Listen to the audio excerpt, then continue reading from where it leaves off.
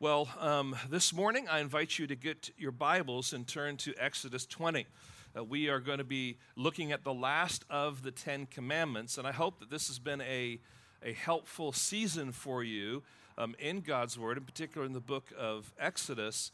And I hope that the Ten Commandments have been refreshed in your mind or clarified in some ways that maybe they have been before. And to that end, we want to begin this morning by standing and just reading the whole of the Ten Commandments. And we'll land there on the last commandment, and that is our text for this morning. So if you would, stand Exodus chapter 20, beginning at verse 1, and I will read through verse 17. And God spoke all these words, saying, I am the Lord your God, who brought you out of the land of Egypt, out of the house of slavery. You shall have no other gods before me. You shall not make for yourself a carved image or any likeness of anything that is in heaven above, or that is on the earth beneath, or that is in the water under the earth. You shall not bow down to them or serve them, for I, the Lord your God, am a jealous God, visiting the iniquity of the fathers on the children to the third and fourth generations of those who hate me, but showing steadfast love to thousands of those who love me and keep my commandments. You shall not take the name of the Lord your God in vain, for the Lord will not hold him guiltless who takes his name in vain. Remember the Sabbath day to keep it holy. 6 days you shall labor and do all your work, but the seventh day is the Sabbath to the Lord your God. On it you shall not do any work, you or your son or your daughter, your male servant, your female servant, or your livestock, or the sojourner who is within your gates. For in 6 days the Lord made heaven and earth, the sea and all that is in them, and rested on the seventh day. Therefore the Lord blessed the Sabbath day and made it holy. Honor your father and your mother, that your days may be long in the land, and the Lord your God, or that the Lord your God is giving you. You shall not murder. You shall not commit adultery. You shall not steal. You shall not bear false witness against your neighbor. You shall not covet your neighbor's house. You shall not covet your neighbor's wife, or his male servant, or his female servant, or his ox, or his donkey, or anything that is your neighbor's. Lord, help us today as we now come and place ourselves under the preaching of your word. And Lord, may we be reminded that although there is a man who's opening his mouth to declare your truth, that it is your truth that is what you want us to consider. That it is that truth, Lord, that sets us free and molds us and shapes us to be what you want us to be. So Lord, what we are not, would you make us? What we know not, Lord, would you teach us? What we have not, Lord, would you give us? And allow me as your messenger, Lord, to be faithful to declare your truth so that we can all grow and pursue the things that you're calling us to. We ask this now in your precious holy name. Amen. Thank you. You may be seated. Now, when we come to the Ten Commandments, it's good for us to approach them not simply in a linear way, which we have done already, but also in a multi-dimensional way. And let me explain what I'm talking about.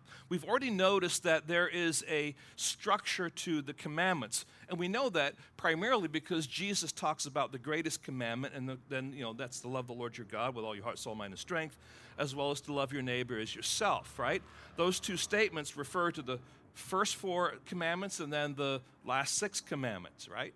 So there's a structure there that's already present. We also noted, though, that how the 5th commandment uses the word honor helps us to see the commandments in the following way.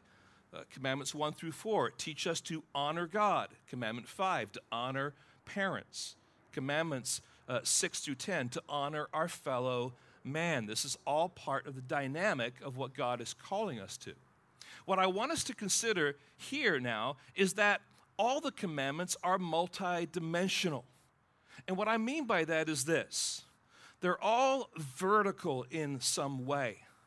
If you break a commandment, you are ultimately sinning against God, not just your fellow man, right? So that they're all vertical in that sense. They're all horizontal. because they're all to be lived out by a community. So although the first four may be vertical in nature, it is the community together that is seeking to be responsible with those commandments. So there's a horizontal nature, and as we are together in community, we want to make sure that we're encouraging one another to do that. So they're vertical, they're horizontal. They're also, however, internal. Because as we've seen so far, it's not just the behavior that's important, it's what's in the heart that matters. And Jesus certainly brings that out, doesn't he, as he brings his exposition on these 10 commandments in Matthew 5 in particular through 7.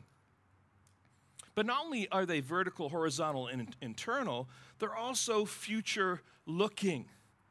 These are being given to a newly formed nation, the people of Israel. The children of Israel now gathered together to hear these commandments, and there's going to be more said about how these flesh out. But they are given to say, this is how you are to live. This is how you're to pursue me. This is how life goes on in this nation that I'm creating. And also, they are intertwined. It's hard to break one commandment without breaking another commandment. And friends, that is so true, especially here with the 10th commandment. The commandment we're titling here, no coveting. Because it is a commandment that is dealing specifically with a sinful issue of the heart rather than a behavior. Let's read it one more time, verse 17. You shall not covet your neighbor's house. You shall not covet your neighbor's wife, or his male servant, or his female servant, or his ox, or his donkey, or anything that is your neighbor's. Now, simply put, what is this commandment about? What's it saying? The 10th commandment is a warning against the heart problem of coveting. See, of all the commandments here, this is the only one that's really communicated as a heart issue. And so when Jesus comes on the scene, he's only fleshing out what was already there in the 10 commandments. That these are not just behaviors. They're behaviors that are the result of heart issues. But we see it specifically here in this commandment. In fact, Jesus in Luke chapter 12, verse 15, summarizes the problem in this way. He says to the Pharisees, take care and be on your guard. Sorry, to the disciples he says, take care and be on your guard against all covetousness, for one's life does not consist in the abundance of his possessions. So even Jesus is now fleshing out this idea of covetousness, that people have distorted their passions and their desires. Now, friends, we're living in a consumer culture that is screaming at us to covet. You can't go a day without covetousness being pumped at you, right? Just turn on the TV and watch the commercials. Probably that's the time you go to the kitchen and get something. That's a good plan. But you watch those commercials and they want you to be dissatisfied with the product that you have and replace it with the one that they are advertising. So they want you to throw away your laundry detergent, right? You've seen the commercial before.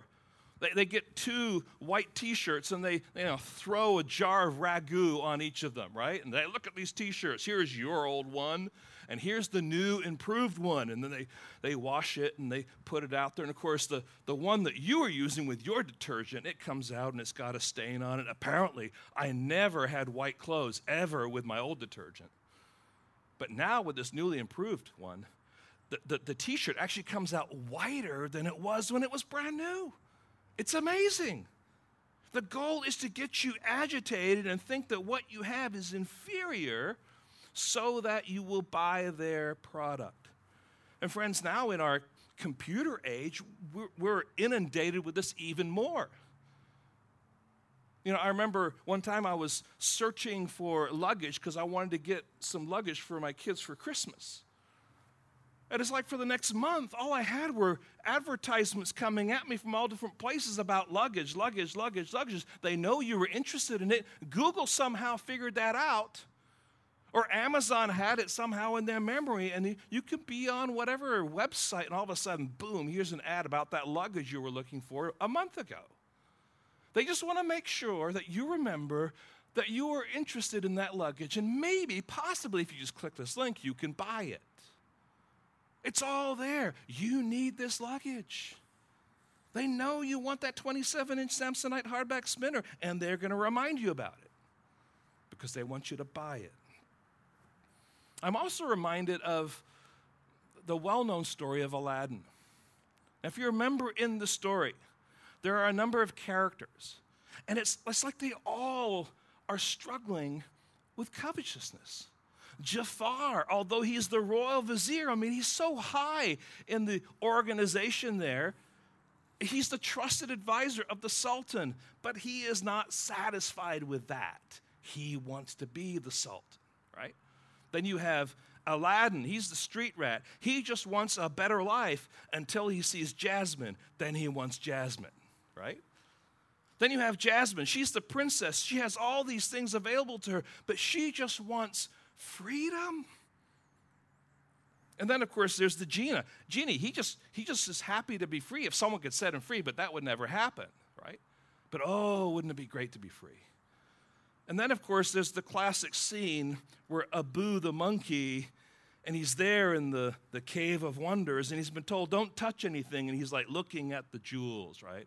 I'm attracted by the jewel. I mean, the whole story is about poisoning, the poisoning nature of covetousness. So, friends, this morning, we want to look at the 10th commandment under 3 headings: coveting explained, coveting opposed, and coveting counseled. So, coveting explained. And I'm going to talk here about what it's not, what it is, and then what it does. So let's think first about what it's not.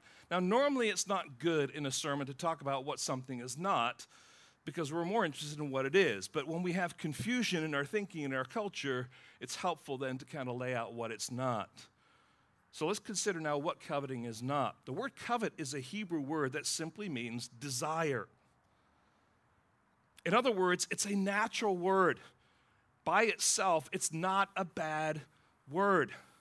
So it's not a prohibition about or against desires. Scripture tells us in many places that our desires can be a good thing. Neither is it a prohibition against having feelings or even strong feelings for something. God has given us feelings for a purpose. Now just consider these desires or feelings that Scripture talks about. The first one I'm going to just bring to attention here is God's Word. We're told in Psalm 1 and in many other places, delight yourself in the law of the Lord. That's a desire. That's coveting. That's wanting something. I want to delight myself in the law of the Lord and in His law to meditate on it. And then Hebrews chapter 6, verses 10 through 12. Here's what it says: for God is not unjust so as to overlook your work and the love that you have shown for His name in serving the saints as you still do. And we desire each one of you to show the same earnestness, to have the full assurance of hope until the end, so that you may not be sluggish, but imitators of those who through faith and patience inherit the promises. In other words, there's a desire for Christian maturity. That's a right desire. 1 Timothy tells us if a man desires the position of a bishop, he desires a good work. It's a good desire. Now, just because you have a desire doesn't mean that you get to fulfill that role, because you may not be qualified, but that desire is a good desire. 1 Thessalonians 2, 17 through 20 says this: but since we were torn away from you, brothers, for a short time, in person, not in heart, we endeavored the more eagerly and with great desire to see you face to face. This is the desire of Christian fellowship. This is the desire that we have, coming together, spending time as the body of Christ, exercising the ordinances of Lord's Supper and baptism, or even the preaching of the word and singing songs together. We long for that. And then Philippians 1:2, the Apostle Paul says, I'm hard-pressed between the two. My desire is to depart and be with Christ, for that is far better. It's okay to desire heaven. Now, I'm belaboring this because I want us to make sure we understand that having a desire isn't necessarily sinful. It's neutral. Having feelings isn't necessarily bad. There are some religions out there that want you to strip away any feelings, any desires, so you can get to this perfect landing place of nothingness. That is not Christianity. God wants us to have desires. They're not evil in and of themselves, but they need to be guided and shaped by the Holy Spirit through the Word of God. So we're not here being called to suppress our desires or our emotions. That's what it's not. Now let's think about what it is. And again, let's look at the verse, this commandment one more time, and think about it carefully and come to some conclusions.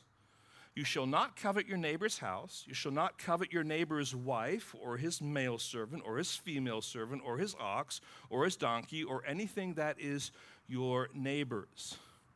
Now, friends, it's talking here about a specific heart attitude in a specific context. So let's think through this, but let's think through this in a little bit more of a modern day context. First of all, it's talking about your home. You shall not covet your neighbor's house. This is the person who's there coveting his neighbor's house, and they're thinking, look at the neighborhood where they live. I wish I could live there where it's safe and the neighbors care about cutting the grass, or they all have 3-car garages. And look at the stuff they have, that basketball hoop, the in-ground pool, the view of the bay. And look at that backyard. Man. And when they open up their garage, you see all the things that are there, all sorts of tools, exercise equipment, shelving, and neatly spaced bins. Oh, wouldn't it be great? Wouldn't it be fantastic to have that kind of home? I'm so tired of living in my neighborhood. Why can't I live in a better neighborhood where people care about their homes? Well, what about your marriage? It says, you shall not covet your neighbor's wife. Man, she is beautiful. It's as if she doesn't change a bit. I wish I had married someone like her or like him. My marriage would be so much better. Look at the husband. He's always doing work around the house, crossing off the wife's to-do list. Playing with the kids, cutting the grass, washing the car. Why am I stuck with my husband? Why am I stuck with my wife? I wish I had my neighbor's spouse. Your home, your marriage, your abundance. You shall not covet your neighbor's male servants, female servants, his ox or his donkey. This is all language in that culture that communicated prosperity. I'm always driving this junky car, but my neighbors seem to have a new SUV every couple of years. They always seem to be getting away, going skiing, going to Hawaii, going to Disneyland when they can, but we're lucky if we can get away to Santa Cruz. All right, these are the things that are happening in our hearts. My neighbors changed job a few times, they're thinking. They've moved from Apple to Genentech to Facebook, and I'm stuck with this job that seems to be going nowhere. Their kids always seem to have what they need. Even their dog gets a grooming every other week. Why can't we just have some of the abundance and the blessing of what they have? You ever thought thoughts like that? You might not have communicated them, but you've thought them. They're in your heart. And of course, the verse says at the end, or anything that is your neighbor's. That just kind of is like a Pandora's box, isn't it? And I'm here saying it's your life. My neighbors, they're so smart, but I'm not. They have good investments, but I hardly have anything. They seem to be a normal, loving family, but my family is so full of conflict and crisis. They have so many friends, but I hardly have any. Their life seems to come so easily to them, but my life always seems so hard. Oh, I wish I could be like them. I wish I could have their abundance. I wish I could have their life. So this is the sense of what's going on with verse 17. This is the sense of what's happening with this 10th commandment, all right? So let's summarize all of these things. First of all, sinful coveting takes place when we want for ourselves what belongs to someone else. Sinful coveting takes place when we want for ourselves what belongs to someone else. Or to put it a little differently, coveting longs for someone else's stuff to be your stuff. So you look at their brand new car and you're like, I want that. Why can't I have that? Rather than saying, hey, good for them. That's fantastic, you got a new car. Good for you. I know you've got to get back and forth to work and you've got to take care of your family and get into places. You've got a good, dependable car. I'm really happy for you. No, in your heart you're saying, well, that's nice, but I wish I had that. And how come they get to get that and I don't? And it's all taking place in the arena of your heart. In fact, this sinful coveting can be present and no one around you knows that it's raging. Why? Because it's in the privacy of your heart. It lurks in your soul and it whispers in your ear, that's not fair. What makes them so special? I deserve the same, if not more. They're just privileged. They should give me some of what they have. This is all the language of coveting. So that's what it's not, what it is. But now let's consider what it does. If sinful coveting takes place when we long for someone else's stuff to be our stuff, then first of all, coveting violates the 6th, the 7th, the 8th, and the 9th commandments. Coveting leads to adultery, to murder, to stealing, and will be willing to give a false witness. You see, it's the place where all this begins. Murder doesn't just happen, friends. Adultery doesn't just happen. Stealing something doesn't just happen. Giving false testimony doesn't just happen. There are things that are happening in the heart that are motivating someone to do those things. So coveting not only violates those commandments, it also violates the 2nd commandment. When you covet, you embrace an idol that takes the place of you relying on God. I have to have this, which means I'm not relying on God.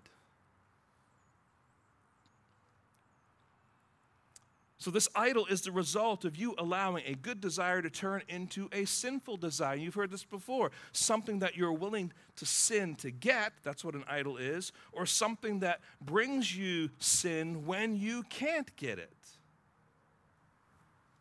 So coveting violates 6th, 7th, 8th, 9th commandment as well as the 2nd commandment.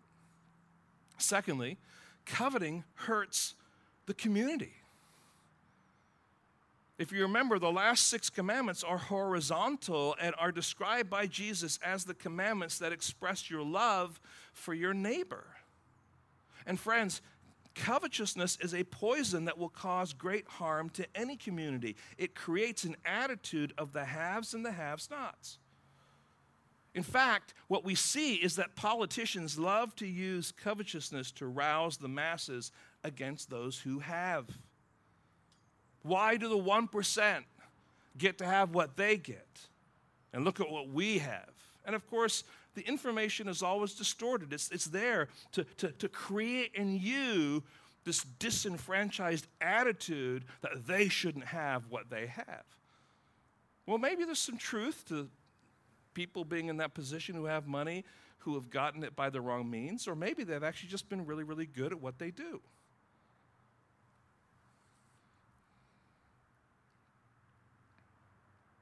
But God will have none of that. Such talk and behavior like that runs contrary to what the Scripture says.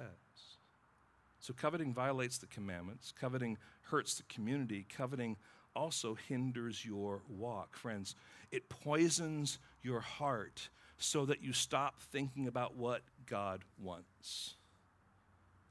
It causes you to only look out for yourself and not others. It draws you away from loving others as yourself. The bottom line, friends, in all of this is it takes you to a place where your love for God and your love for your fellow man is eclipsed by your love for self.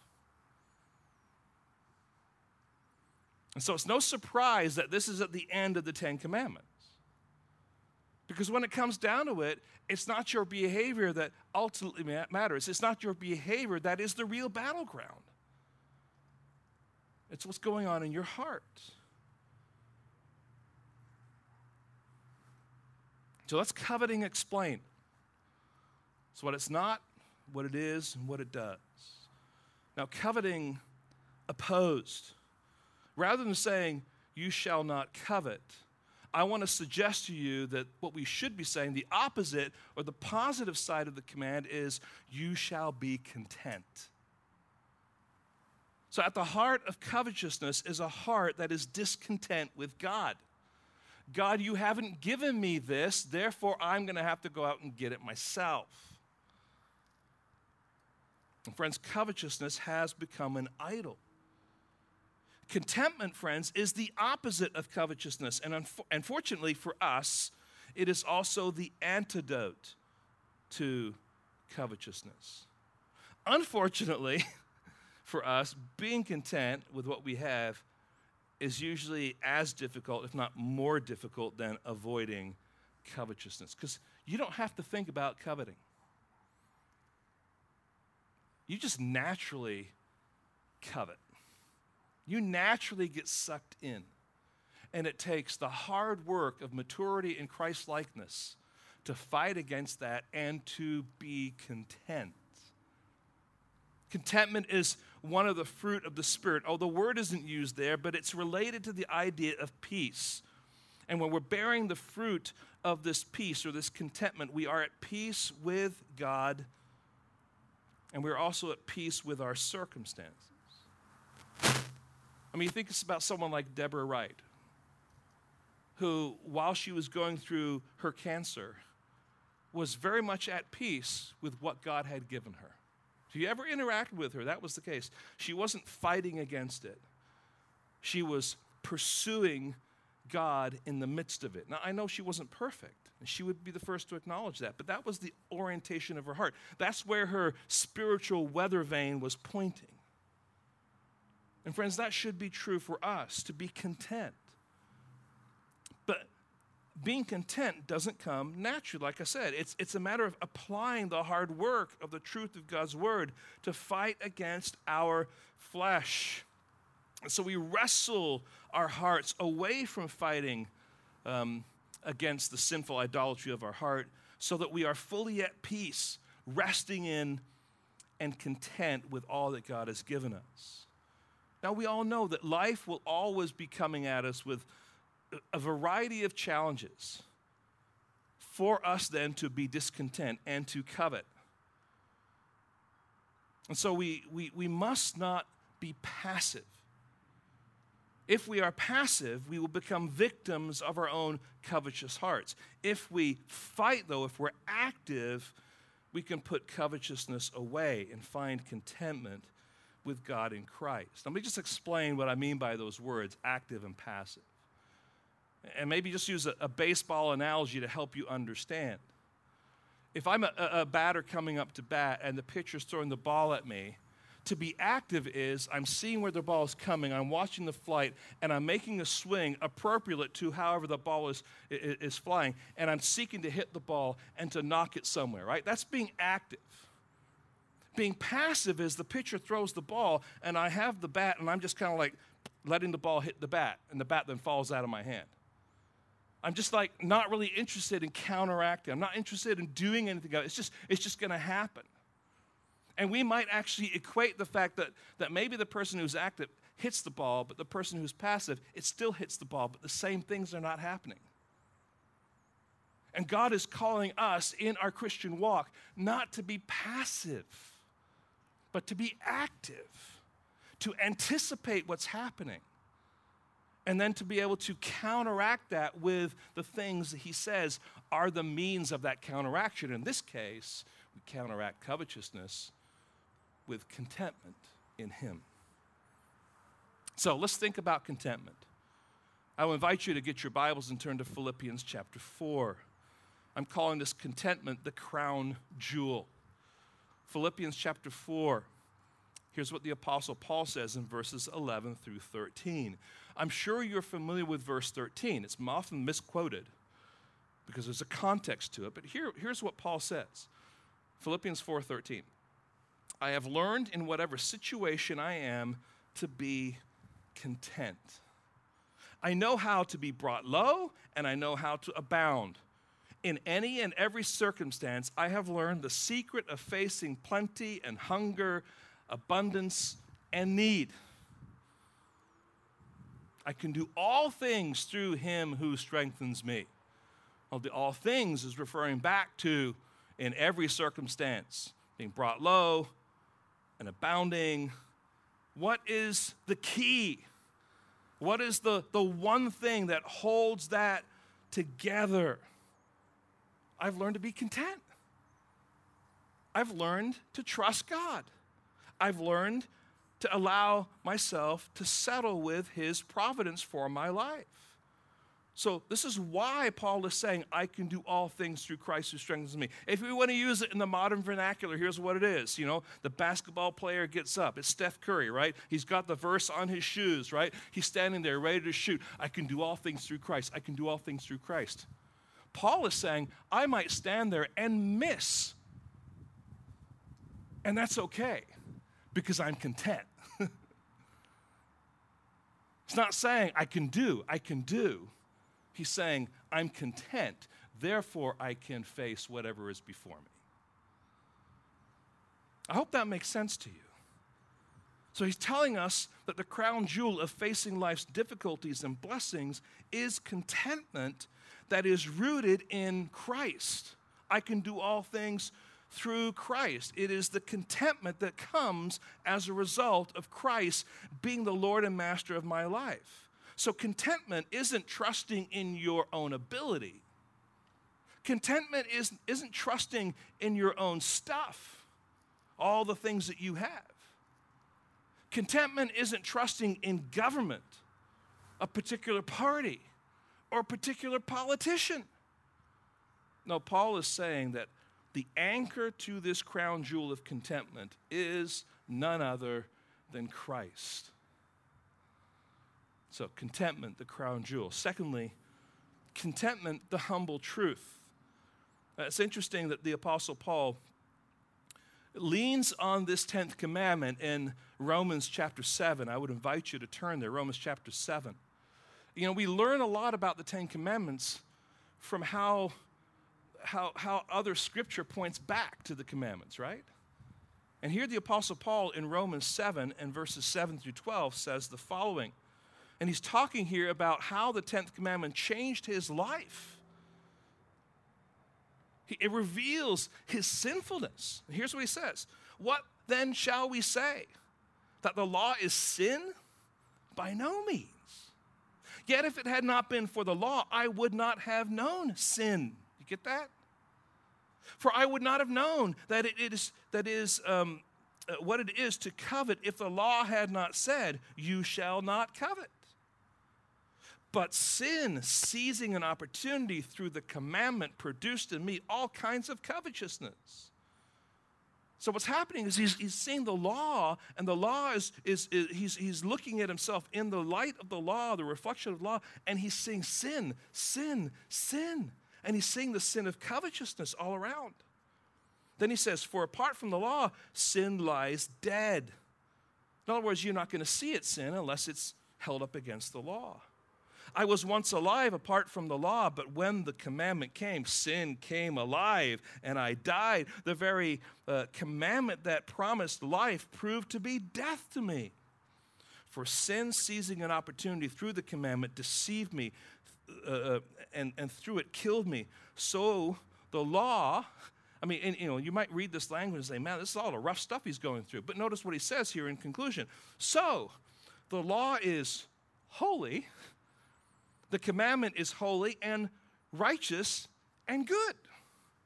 So what's he saying here? Paul was a Pharisee, and as such, he had given his life to the law. And as he strived to keep the law, he saw how the law brought him to his knees to expose not simply his external behavior, but the sin that's in his heart. And that exposure brought about by the law, he says, is holy and righteous and good. Why? Because it was only through the law that he could see his sinful heart. And that's why later Paul would say this of covetousness, that it's idolatry. Colossians 3:5. Put to death, therefore, what is earthly in you, sexual immorality, impurity, passion, evil desires, covetousness, which is idolatry. Now here's the humble truth. The law exposes the sin in our heart, and when that sin is exposed, it can be dealt with by the grace of God. Without the law, we don't see our sinfulness, and so no grace is actually meted out to us. And Paul is thankful that the law exposed his heart. So, what does Paul mean by covetousness being idolatry? He's saying a good desire can very quickly become coveting when we desire the wrong things. So we might look at our neighbor's husband and think to ourselves, wow, he's a really nice man. I'm glad for my neighbor to have such a friendly husband. It's great to have kind and friendly neighbors. It's another thing to think, I wish he was my husband. Maybe we would have some kindness and friendliness in our home then. The idolatry of covetousness is the fruit of poisoning good desires with evil thoughts and giving way to those sinful desires so that they bear fruit. And friends, that's what James says in his letter. If you remember when we walked our way through James last year or 2 years ago, here's what James says, James 1:15. Then desire, when it has conceived, gives birth to sin, and sin, when it's fully grown, brings forth death. So in this case, death is the idolatry of covetousness. There's a desire that gives birth to sin, and then that sin gives birth to death. Here's idolatry of covetousness. It comes as a result of this process. And friends, probably one of the most famous biblical examples of this sin comes from the book of Joshua in chapter 7. I want to encourage you to turn there. We're not going to read the whole section, but in this chapter, Joshua chapter 7, we find the story of a man by the name of Achan.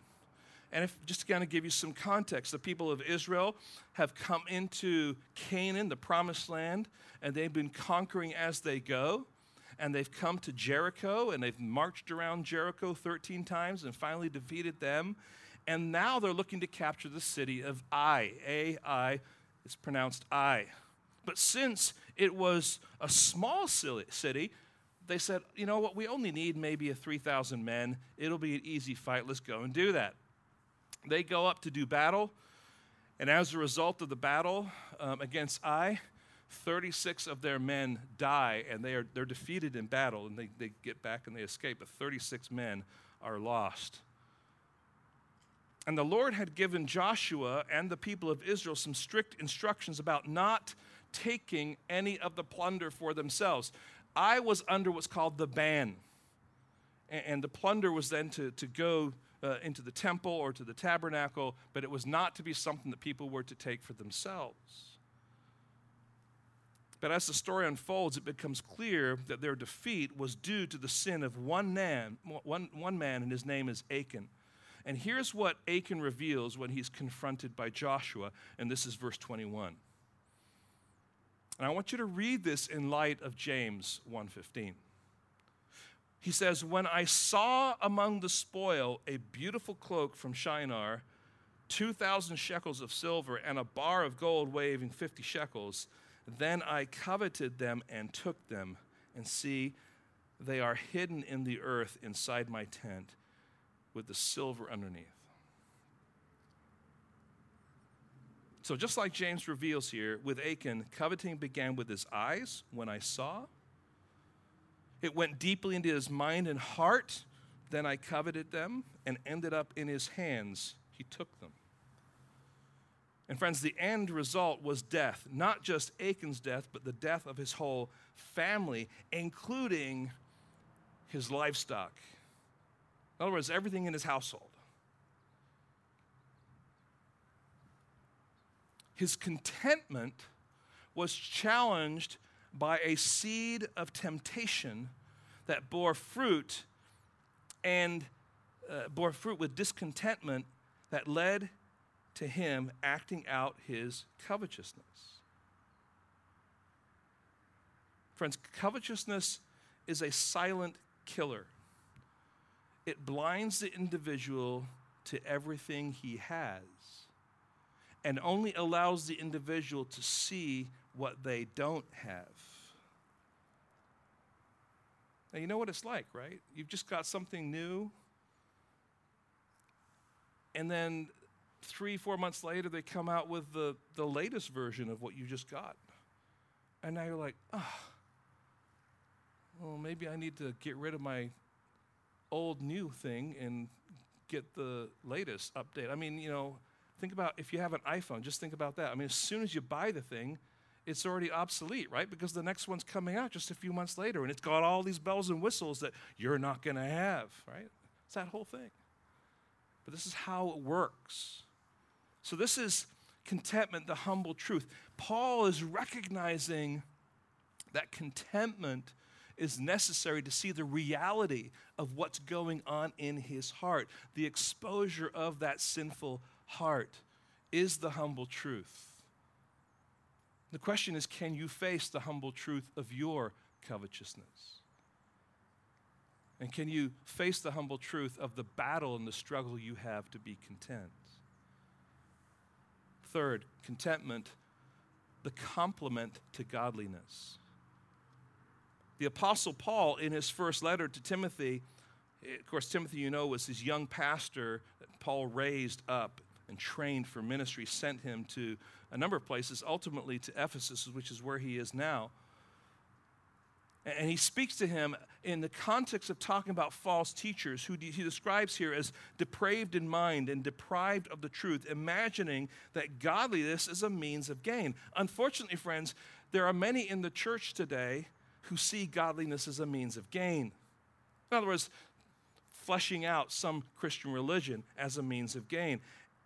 And of course, it was an early form of what we would today call the prosperity gospel that was present in the church. That if you pray, if you read your Bible, if you attend church, that God will multiply blessing heaped upon blessing, and you will have great health, you will have great wealth. If we've learned anything from 2020, it's that the prosperity gospel is a lie. Now, the Apostle Paul here challenges and encourages Timothy with these words. And this is verse 6. But godliness with contentment is great gain. And he clarifies it here by saying, for we brought nothing into the world, and we cannot take anything out of the world. But if we have food and clothing, with these we will be content. So I hope you see what's happening here. Paul is saying godliness and contentment go hand in hand. A truly godly person is a person who understands that the things of life do not last.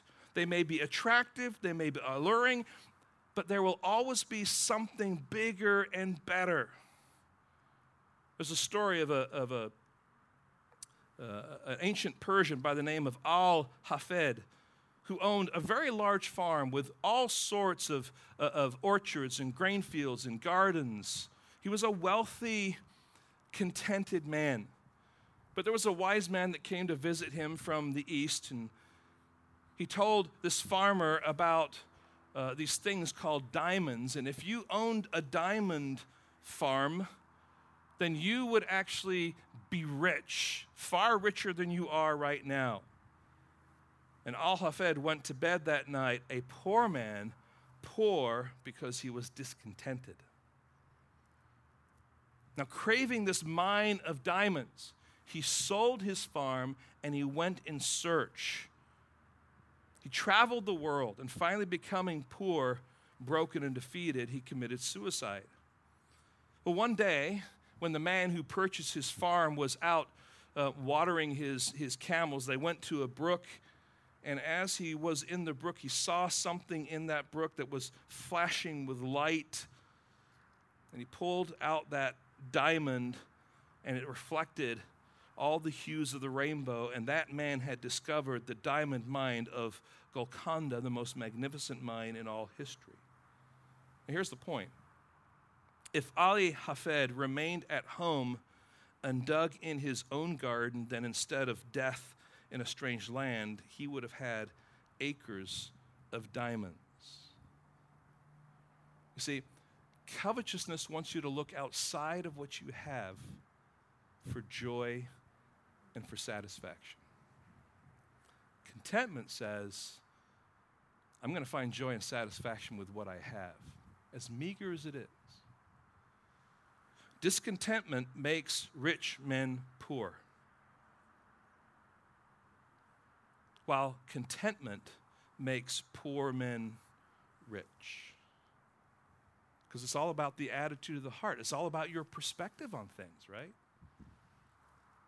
So friends, it's important then that we oppose covetousness with contentment.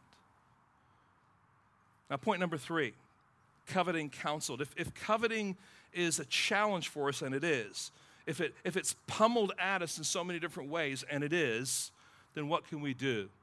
Well, I thought of four ways that I would counsel someone, I would encourage someone, I would try to help someone think through a battle plan, so to speak, against coveting.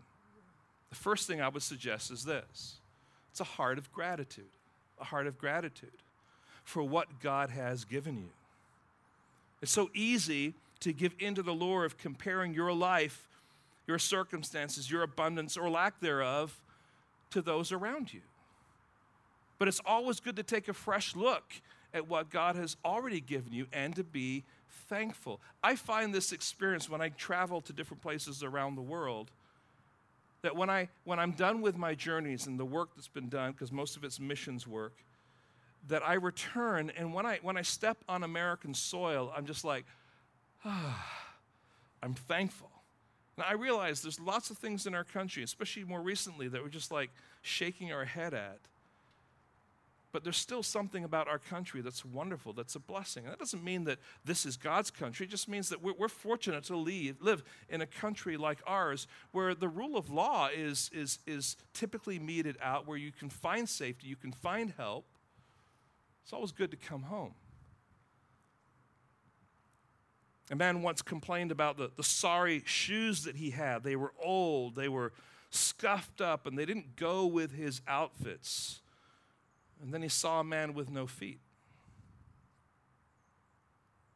See, it's all perspective.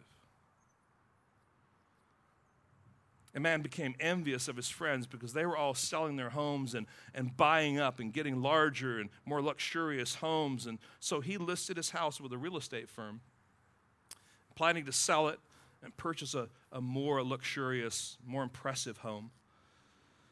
And shortly afterward, he was reading the classified section looking for a home to purchase, and he saw in the newspaper a house that seemed just right for him. And so he called that realtor and said, "A house described in today's paper is exactly what I'm looking for.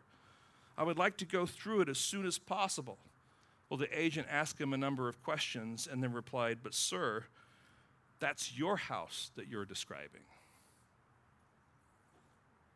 See, sometimes we're looking somewhere else rather than being thankful for what we already have. And maybe we need to take a fresh look at what God has blessed us with and rejoice over it. So look at your home, look at your spouse, look at your children, your job, your life, your abundance, maybe even your dog. And be thankful. Have some gratitude. These are all gifts from the Lord, right? And we should turn to him with thanksgiving. So gratitude. Secondly, I think another, I would say, attitude of the heart or characteristic that would be helpful in counteracting covetousness would be not just gratitude, but stewardship.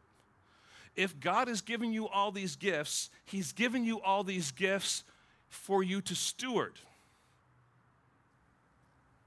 In other words, all that you have has been given by God to you, but they all belong to the Lord, and he's entrusted you then to be the steward of them. So your house, it belongs to the Lord. Your spouse and your kids, they belong to the Lord. Your friends, they belong to the Lord. Your social media, it belongs to the Lord. Your money, it belongs to the Lord. Your time, it belongs to the Lord.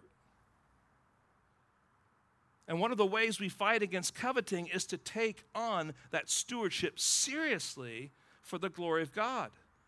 And that doesn't just involve things I just mentioned. It also involves stewarding your spiritual growth. Are you taking the priority of being in his word?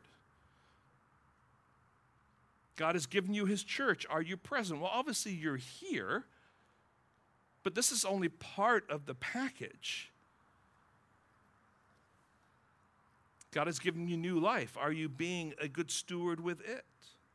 See, all these areas are to be under the control and the guidance of our Lord and Master, Jesus Christ. Before the gospel breathed life into your soul, you were in bondage, you were enslaved to sin. But you were made alive through Jesus Christ. And now you have a new master. You had a master before, it was sin. Now you have a new master, and it's Christ, but he's a good master. He's a trustworthy master. He's a master that can help you and encourage you and guide you. My friends, there was one day when a Quaker was leaning over his fence watching a new family pull into a home next door, and they were unloading all the things from the truck into the house. They had all kinds of modern appliances, electronic gadgets, plush furniture, and costly wall hangings. They carried them all in. And then the onlooker called over and said, "If you find you're lacking anything, neighbor, let me know, and I'll show you how to live without it." You see? I think sometimes we can, in our stewardship, say, what can we do without? What can we get rid of? Do we really absolutely have to have that thing? And stewardship helps us to answer some of those questions, doesn't it? Is this something that God would have me pursue? All right? In other words, do I need that new car? Do I need this new thing? I don't know, but let's steward that under the guidance of the Lord. So gratitude, stewardship. Number 3, oneness or unity. So oneness or unity with the person or persons God has given you. So I'm referencing here as this neighbor looks and he is coveting his neighbor's wife. Or as we think about coveting what maybe our neighbors have. Well, the first thing here is unity. God calls you to love your neighbor as yourself. And remember, that's a blanket statement about all these last 6 commandments. And to love one another is to seek to live in unity with them all. It is to seek peace with them. And that's what Romans 12:18 says. If possible, so far as it depends on you, live peaceably with all. That's what Albert read this morning as we began. And Scripture recognizes that people will be diverse, but it calls us to seek unity with that diversity. I'm not going to read it all, but you could turn to 1 Corinthians chapter 12, verses 12 through 18, and the Apostle Paul talks about the body having many parts, and he talks about, the eye and the ear. He talks about the hand and the foot, and his point is this, that we're all different parts of that body. We can't all be a hand. We can't all be a foot. We can't all be an eye. We can't all be an ear. And we shouldn't. It would be a strange body if that were true. So we recognize the diversity of the body, and we celebrate that by pursuing unity together with that diversity. But then there's this oneness. And here I'm talking specifically about the context of marriage. Our society is constantly luring people to look outside of their marriages to find excitement and satisfaction. But friends, it's a lie. Don't go there. God calls you to delight in your own husband and wife. The Song of Solomon, chapter 2, and verses 3 through 6 says this. I'll just let it speak for itself, right? It's poetic language, so hear the poetry in it. As an apple tree among the trees of the forest, so is my beloved among the young men. With great delight I sat in his shadow, and his fruit was sweet to my taste. He brought me to the banqueting house, and his banner over me is love. Sustain me with raisins, refresh me with apples, for I am sick with love. His left hand is under my head, and his right hand embraces me. Look, friends, what Scripture is telling us to do is to enjoy the wife or the husband of your youth. And so easy for the world to want to pull us away, but reignite that relationship that God has already placed you in. Pursue it, restore it, love it, embrace it. So gratitude, stewardship, oneness and unity. And the fourth thing here is discipleship. You know, this is a blanket statement. It's a very, very large statement. But one person has said, well, be content with what you have, but never with what you are. Discipleship is a pursuit toward holiness. Again, it's a pursuit. It means we're doing something. We have a goal. We're going somewhere. God has declared us holy through what Christ has done for us on the cross. He's declared us holy. That is what we are in his sight. He paid for our sins, and we are now forgiven and holy in his eyes. But discipleship is the practical pursuit of becoming what God has already accomplished for us. So he declares us holy, and then he says, now be holy. And what he's saying there is, I want you to pursue what you already are. And the pursuit doesn't happen overnight. The pursuit takes time. It's a lifetime pursuit. And so discipleship requires hard work. And if we're going to fight against the lure of covetousness and to embrace contentment, it will only come if we're actively engaged in a growing discipleship. This is what Paul says. Train yourself toward godliness. That word train literally means exercise, spiritual sweat. It takes spiritual sweat to pursue godliness. He also says, that was 1 Timothy 4:7. He says in Philippians 3:14, I press on toward the goal for the prize of the upward call of God in Christ Jesus. My son was just talking about he and his friends, hiked Mission Peak. I don't know if anyone here hiked Mission Peak. When you hike a place like that, you don't look at the peak. You just look ahead of you. When you get there, you're like, this is so great. But man, the journey's hard. And we're called, you know what, look toward heaven, but just know that you're in the journey, and you're not going to snap and get to heaven unless the Lord takes you home. This is going to be the steady journey that you're on.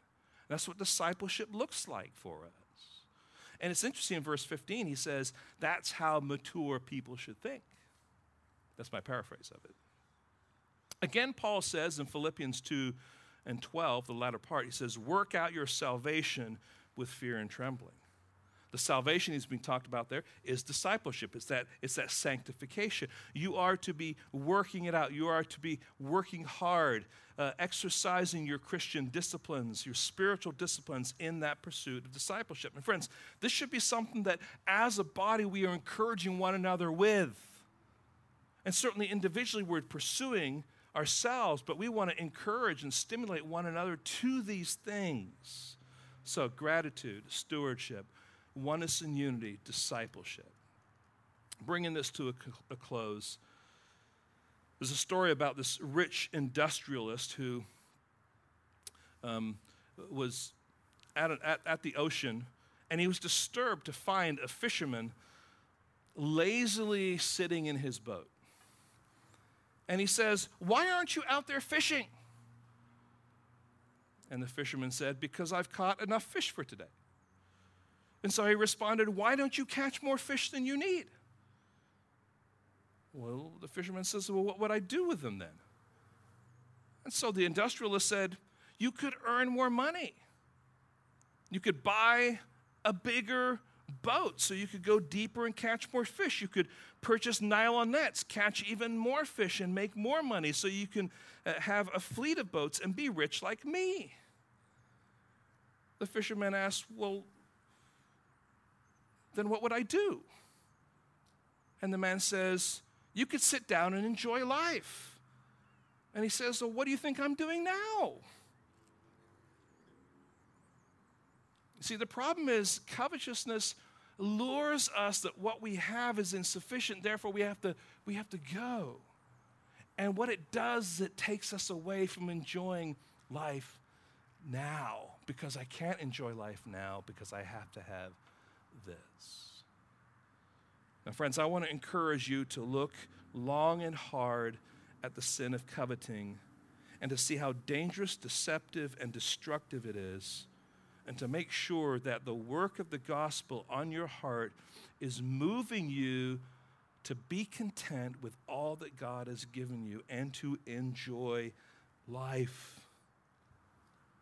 On a human level, friends, we will always have less than other people. There'll always be someone who has more than you, something better, something greater, something flashier.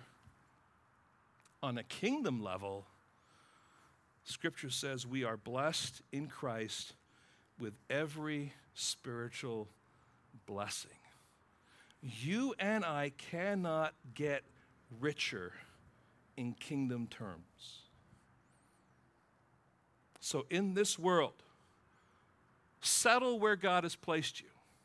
Settle your circumstances. That doesn't mean you can't get a new job and you can't pursue different things, but it's like, don't allow yourself to be sucked in by the sin of covetousness, that you lose contentment with the wonderful gifts that God has given you. Lord, help us today to consider this challenge, Lord, from the Ten Commandments. Lord, it's so easy for us to be people who covet. Lord, may we do the due diligence to fight against that temptation. And Lord, to be content with the things that you give us. Lord, not passively, but actively being content, seeing those things as gifts from you and things to enjoy and to rejoice over. Lord, help us to see our walk with you as not simply behaving in certain ways, keeping rules and regulations, or somehow fitting into the culture that a particular church or Christian culture has, but Lord, to have a heart that is walking with you, that is pursuing you, that is thankful, that is being a faithful steward of what you've given us, Lord, that is seeking unity and oneness, and Lord, is eagerly active in discipleship, Lord. It's so easy for us to be distracted in this world and to forget why you've even placed us here. So Lord, help us now to be honest, to be humble, to be teachable, and Lord, to be shaped by your truth. We ask this now in your precious holy name. Amen.